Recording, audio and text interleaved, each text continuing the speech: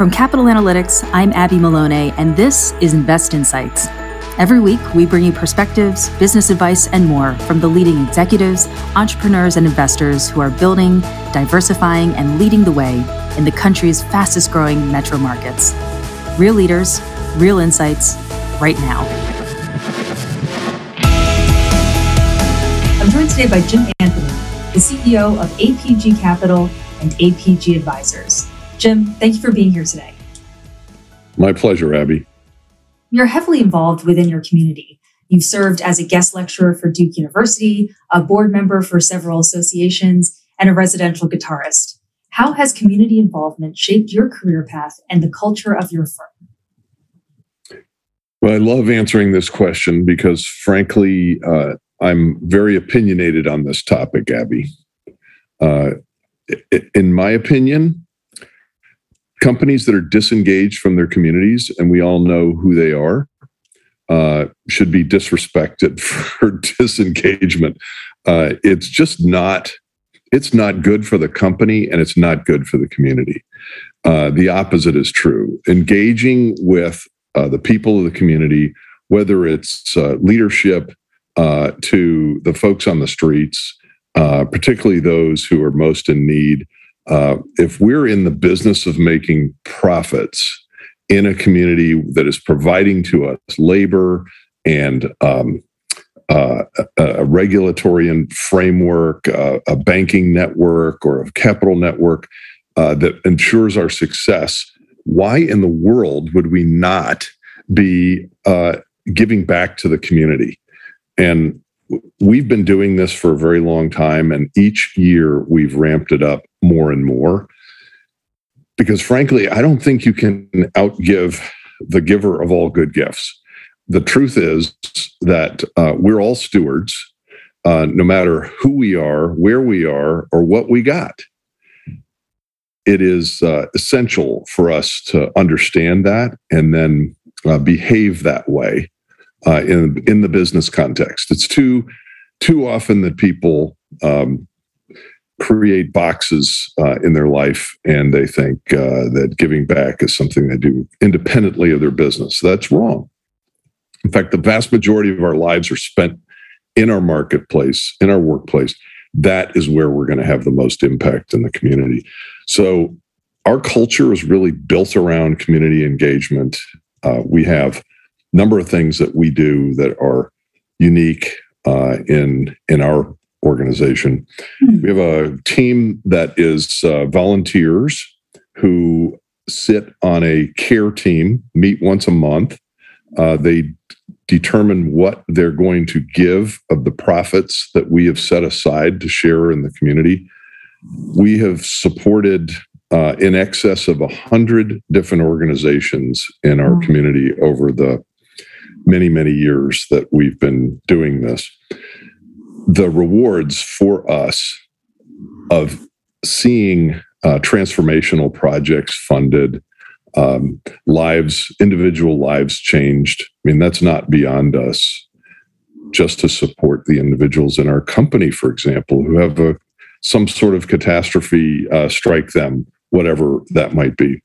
So we're really serious about giving, and we think everybody else ought to be too. We do it largely to be a light in the community, to show people how to do it and why they should do it. So how's that for an answer? I'd say that's pretty inspirational. I think companies that can creatively connect to their local community, as you just mentioned, are those that are really walking the path and creating a better community overall. Yeah, amen to that. APG investment philosophy focuses primarily on acquiring value-add industrial, office, and multifamily assets below replacement cost. How are you adapting your strategy to a landscape with an unprecedented amount of capital and saturated markets? With great delicacy. Excuse me.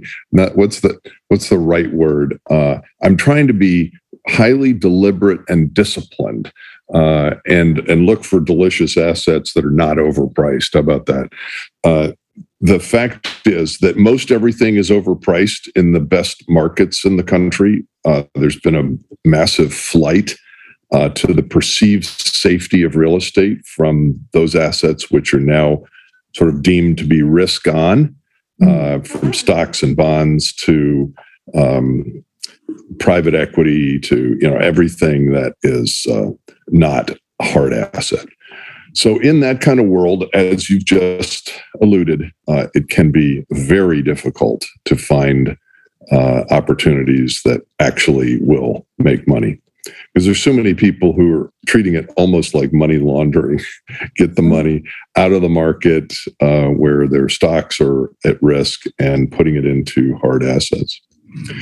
We have been focusing, as we always do, on fundamental value metrics, like how is this property, how does it fit within the replacement cost framework?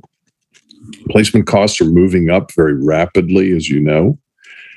Those numbers kind of keep lifting up what we're willing to pay, and they are for everyone else. I don't know when replacement costs might fall, but they do. People forget that whenever there is a market correction in real estate, land values drop, construction costs drop, materials drop, as demand for those products drops. We're a heck of a lot closer to that phase of the market than we are to the beginning of it. We're actually deeper into this cycle than I've seen in my very long career. We've been on a consistent march upwards from about 2011 or 12. So we're 10 years in, and it doesn't seem to want to stop. Well, that's what everybody said back in 2007 when it didn't seem to want to stop. I remember having an economist from a national bank in our office, and he didn't see any reason why investments in real estate might be at risk. And sure enough, 6 months later, he was eating crow. So we're trying to focus on land, Abby.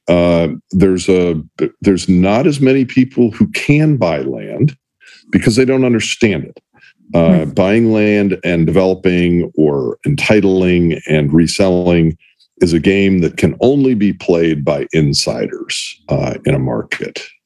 So that is one of the things we're focusing on. The other thing that we're doing is we're looking outside of the core markets where the appetite is overheated. So in the Raleigh-Durham area, as an example, we're active in multiple states. We are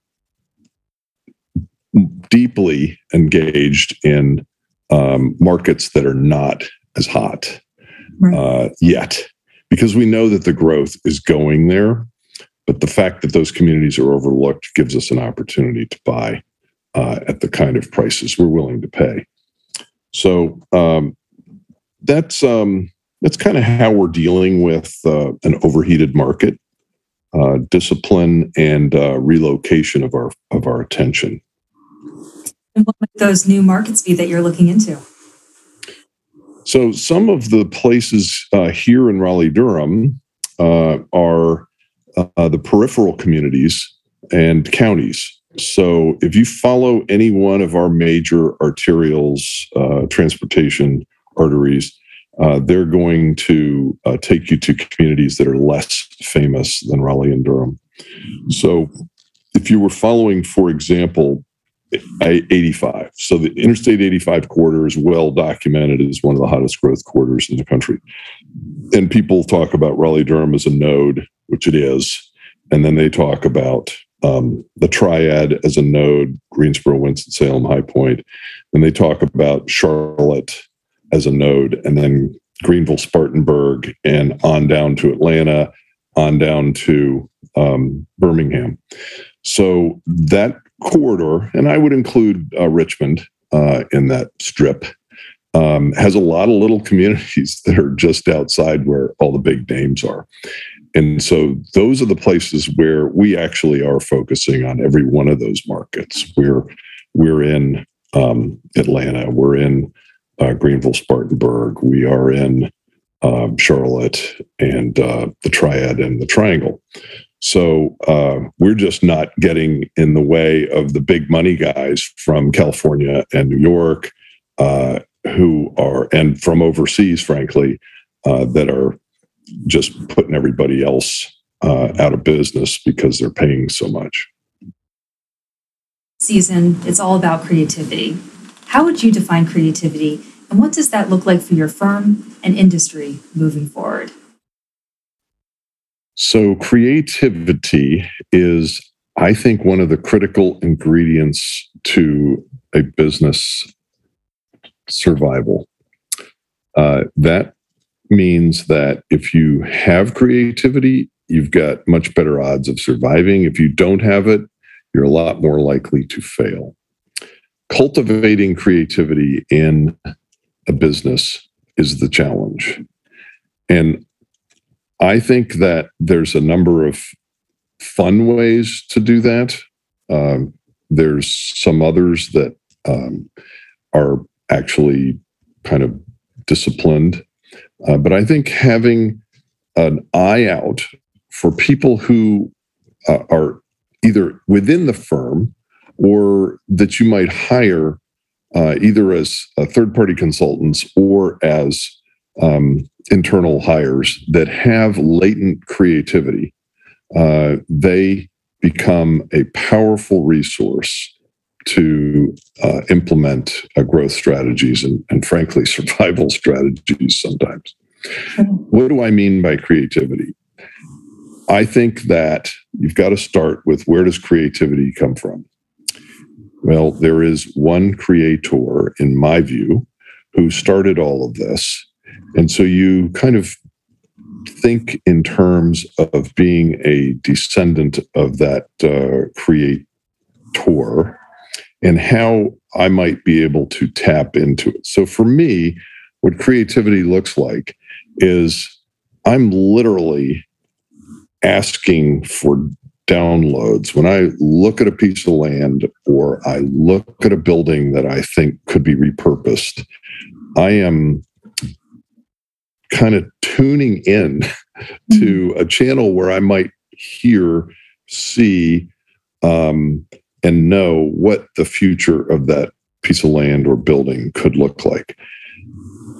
That is a lot of intuitive stuff, but it's also, I think, trainable to a degree. And so one of the things that I try to do with our folks is take them on trips when I'm going to look at a piece of land, and I'll ask, what do you think ought to be here? What do you see on this property? And then we engage in a conversation around that. And sometimes people see it, sometimes they don't. But usually I'll see what is supposed to be there, and then I'll lead them to that conclusion, in addition to respecting what they're suggesting, and they might be dead on it.